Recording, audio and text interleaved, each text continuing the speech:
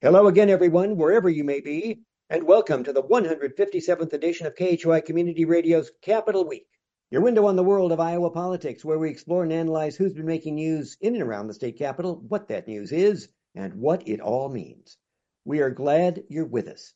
I'm Dennis Hart, joined as always by my partner in politics, Laura Belin of the blog site Bleeding Heartland. Welcome, Laura. Good to be here, Dennis. Laura, here we are, the Monday after last Monday's Iowa caucuses. Now, everyone knows what happened then. Donald Trump won big, so we won't go over much of that. But there has been a whole lot of fallout in the Republican political world since that night. And, of course, the Iowa legislature is back in session, and we are all over all of that.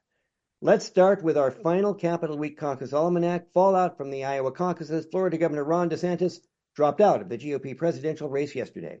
Yes, and it was a surprise that he was out so early. I think that there was a general sense that he didn't have much of a place to go after Iowa. But the fact that he finished second instead of third, I think most people thought he would at least hang in there until South Carolina. DeSantis started his campaign last year leading Trump in some national polls, and his descent began certainly almost immediately afterward. Yes, I mean, first of all, he waited to formally announce his campaign until about 6 months after the 2022 midterm elections. And his peak was really in those couple of months shortly after the midterms, when there was a perception that maybe Donald Trump had too much baggage and that he was hurting the party, and maybe Ron DeSantis, who was coming off a big reelection victory, might be the way of the future. Trump, of course, won big last Monday night, as we reported on Tuesday morning. 51% of GOP caucus voters supported him. DeSantis finished second, 21%. Nikki Haley won 19%. Trump met expectations.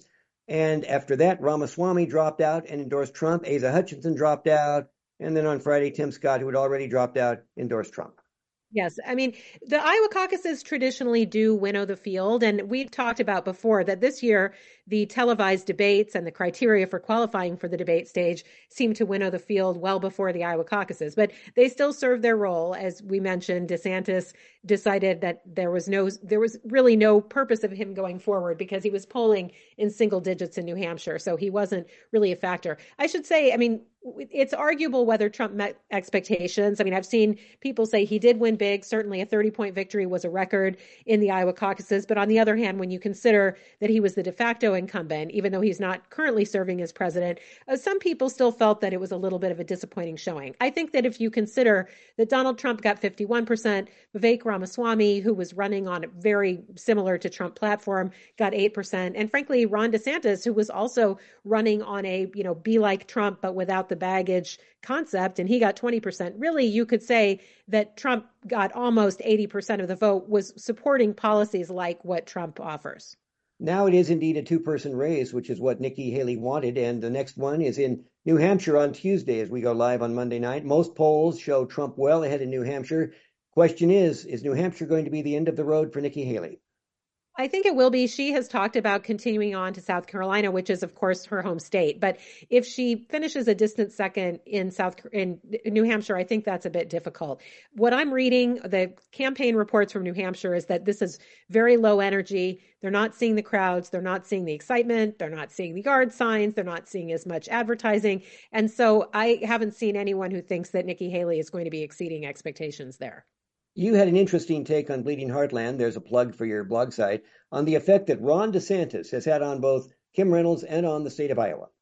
Yes, I was thinking about this yesterday because it's easy for people to say, well, Ron DeSantis, he just was on a steady downward slide from the moment he announced, and he really ended up not being a factor, and he didn't do very well, and so on. And I think that there's a lot of truth to all of that. But when you think about it, the policies that he enacted in Florida, and then many of those policies Governor Kim Reynolds and the Republican-controlled legislature also enacted in Iowa, I mean, those are in place, and most of them are still in effect, and they will be in effect for years.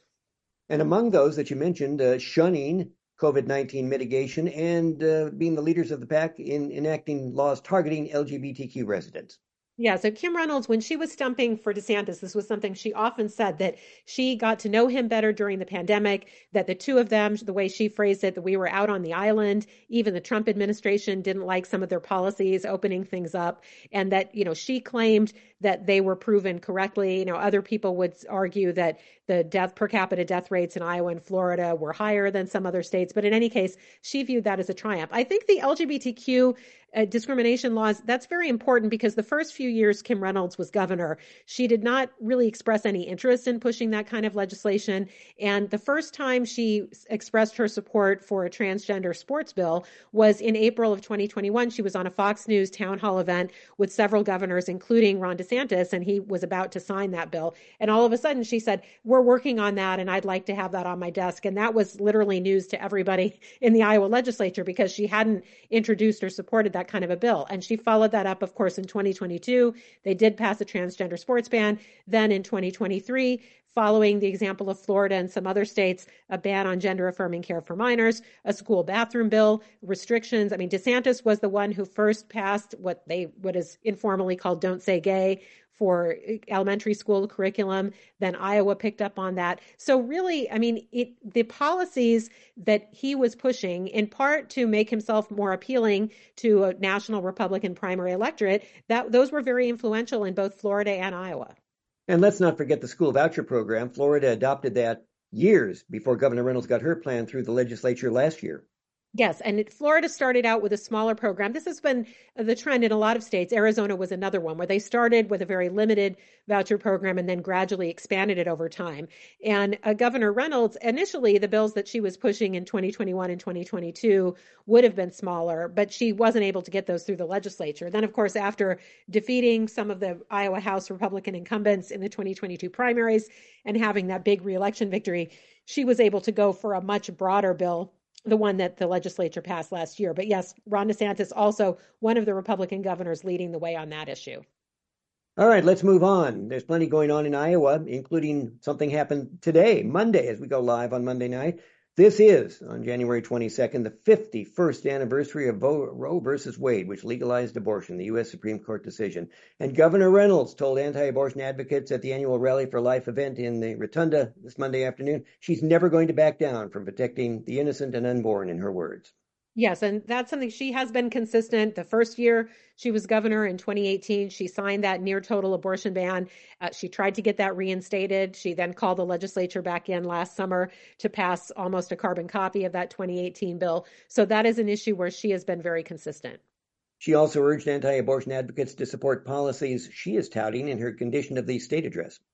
Yeah, so she had talked about extending postpartum Medicaid coverage from 60 days to 12 months. There's a little bit of a caveat there because she wants to reduce the eligibility of it. So there would be a lot of pregnant Iowans who currently qualify for Medicaid coverage who would lose that Medicaid coverage under her proposal. But the idea is that new mothers would get 12 months of mothers within a certain income level. They would get 12 months of guaranteed Medicaid coverage. She also has some other proposals. Of course, they've had some trouble. She had this moms program. The state has had trouble getting that off the ground because they haven't been able to find somebody to administer that. But she's been talking about, and this is also something, frankly, that Ron DeSantis talked about in his speeches, that in addition to opposing abortion, that the Republican Party needs to do more to support moms and babies. Meanwhile, Rita Hart, the chair of the state Democratic Party, said in a statement that the anniversary of Roe was a stark reminder, her words, to vote in every election. I think every Democratic candidate running for any state or federal office this year, almost anywhere in the country, is going to be talking about abortion rights a lot. It's been, as we've talked about on past shows, it was a winner at the ballot box in states as diverse as Michigan, Kentucky, and Kansas. And I should say that the Des Moines Register, in its early story online today, quoting Rita Hart, misspelled H-A-R-T. Not that hard to spell that. That's my name as well, though I'm not related to Rita.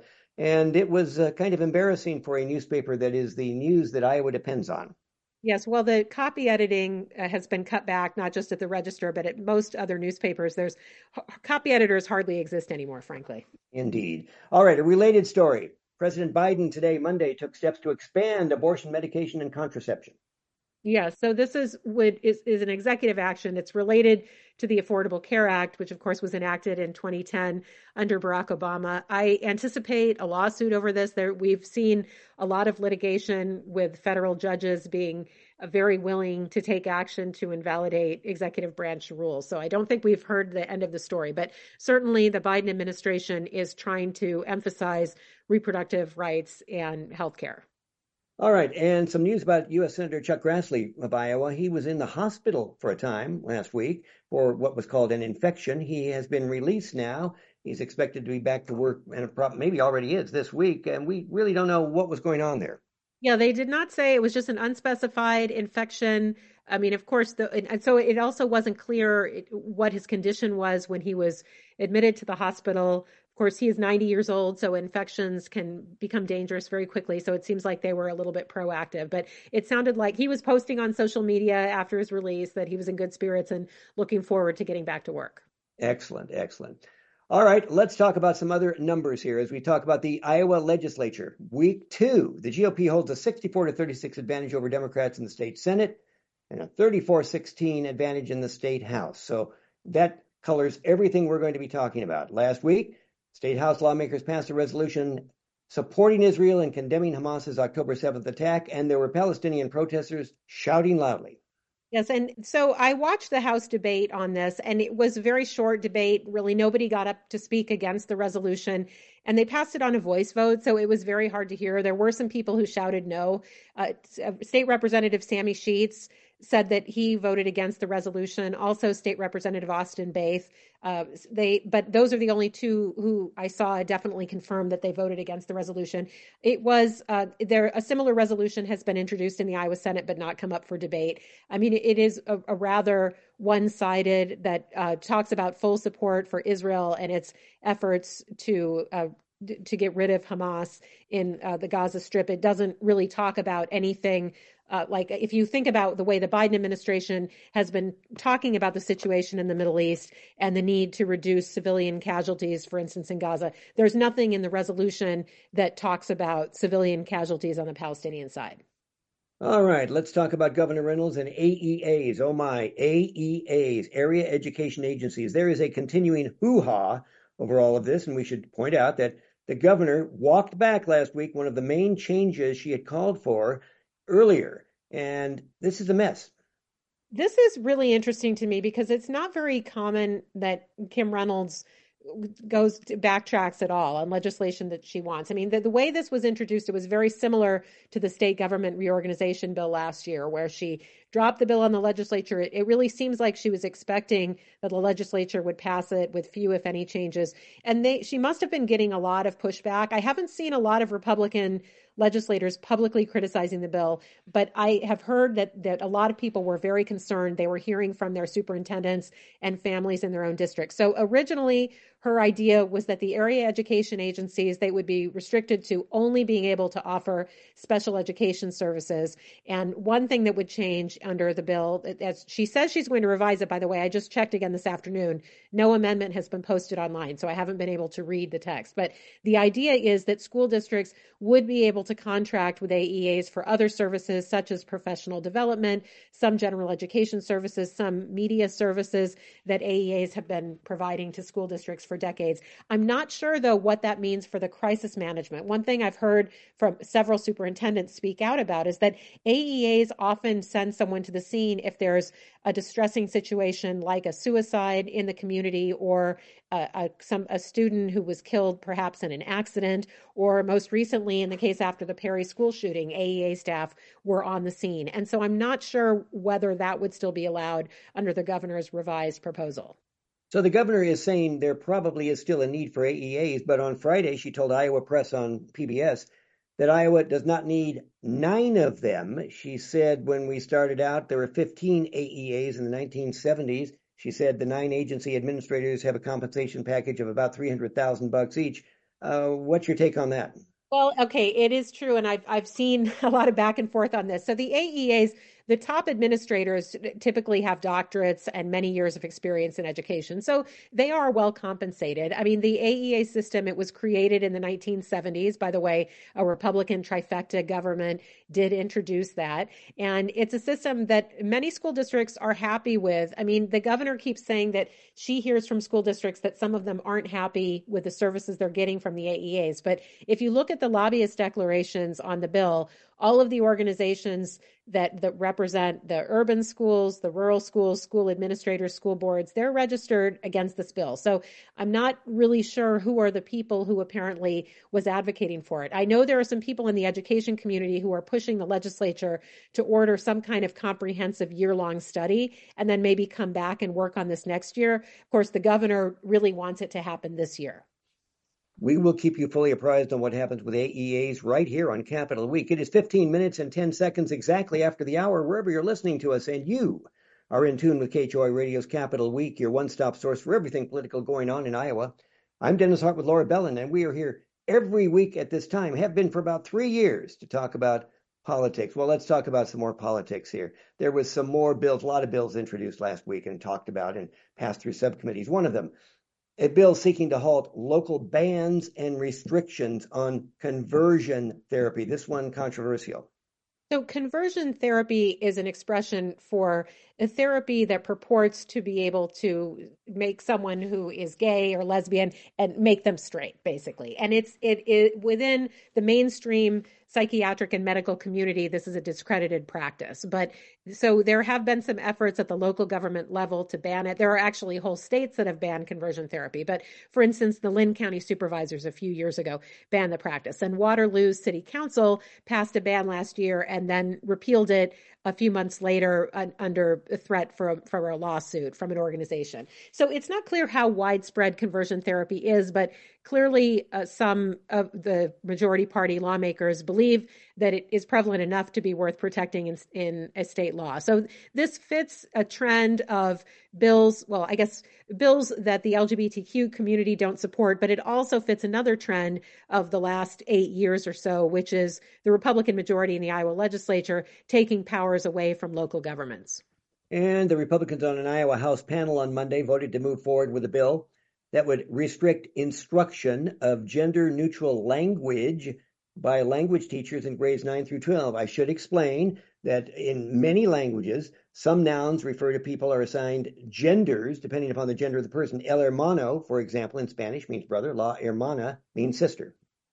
As I watched the video of this subcommittee, and Dennis, honestly, it was very confusing. I studied the Russian language, which also has gender. It has masculine and feminine endings, but it also has some neuter or neutral endings. So the way this bill is written, it's not clear whether it is just restricting the use of certain gender neutral pronouns or whether more broadly the neutral language is not allowed. And the person, Bill Gustav, who is the Iowa House Republican from Polk County who introduced the bill, he said that he had heard from a couple of teachers that this was something that they were being asked to do, but he didn't want to specify what school district this supposedly is happening in. And I find it hard to believe that there are high schools where teachers are teaching French or Spanish or one of these other languages without teaching the masculine and feminine forms of words. So it's very confusing about exactly what this bill is trying to accomplish. Yeah, up next is a hearing on that bill at the House Education Committee. Here's another one, and this is very interesting. A bill to limit the release of jail mug shots, and this was passed by a House subcommittee that it would prevent the immediate release of most jail booking photos in Iowa. What's the rationale behind this? Well, it's interesting because this is really a bipartisan bill. I mean, this passed the subcommittee with the support of the Democrat on the subcommittee, and the lawyers, the Iowa Association for Justice, which represents a lot of attorneys, including defense attorneys, they support the bill because they say, you know, what often happens is someone is arrested, they release the mugshot, it gets a lot of media coverage, and then sometimes later the charges are dropped or the person is acquitted, and yet when you Google the person's name, you see the mugshot right away. Now, I saw some media commentary that said that tied the introduction of this bill to the fact that State Senator Adrian Dickey was arrested last summer during RAGBRAI. I should say, by the way, I submitted records requests, including for jail booking materials for Senator Dickey, and those were not provided to me. So I don't know, maybe some other media were able to get hold of his booking photo, but I was not. So, but in any case, some people have said this is why this bill is happening now. But I do think that if it is brought to the floor of the Iowa House or Senate, I do think that you would see a lot of bipartisan support. Of course, law enforcement, the County Attorneys Association is against this bill. They think sometimes it can be important to get the mugshot out there. Right. They say because it helps residents correctly identify who's been accused of a crime. So there are, I think, strong arguments really on both sides here. Yes, I think the way the bill is written, there would be some exceptions where people could apply, where law enforcement could release the photo, but just in routine situations, they wouldn't be able to. And again, the concern is that once a photo like that is on the internet, it follows people forever. Yep. All right, another bill introduced last week and approved by an Iowa House subcommittee, a bill to combat fake swatting calls. Okay, a swatting call is where you call in a fake report of danger or shooting. It gets a law enforcement response. Iowa schools saw it just last week on the same day that this bill was advanced in the House. Yes, it seems to be something that's happening more often, and that's why the Department of Public Safety, I think, wants this bill to pass.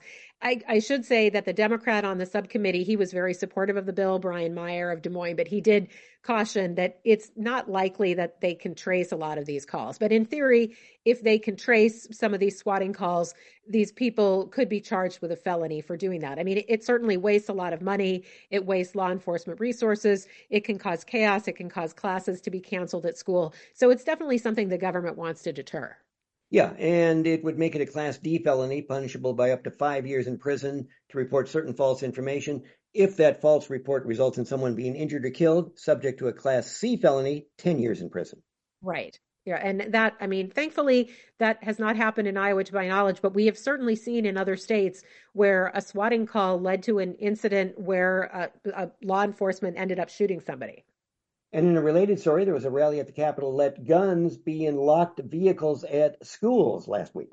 So this is a bill we talked about last year because the Iowa House did approve this. The Iowa Firearms Coalition organized the rally. They are the official state affiliate of the National Rifle Association, and this is one of their top priorities. Of course, the legislature has already enacted many of the Iowa Firearms Coalition's other priorities. The main reason why this bill was not brought up in the Iowa Senate last year, as far as I heard, was that the insurance industry is very concerned about this. There were provisions in the bill that basically said insurance carriers couldn't refuse to offer policies that to school districts that allowed guns on their grounds, and that was something the insurance industry, which is also a pretty powerful lobby group in Iowa, they were not happy with it. So we'll see where this goes. But yes, as you say, they did rally. The Iowa Firearms Coalition did rally last week at the Capitol.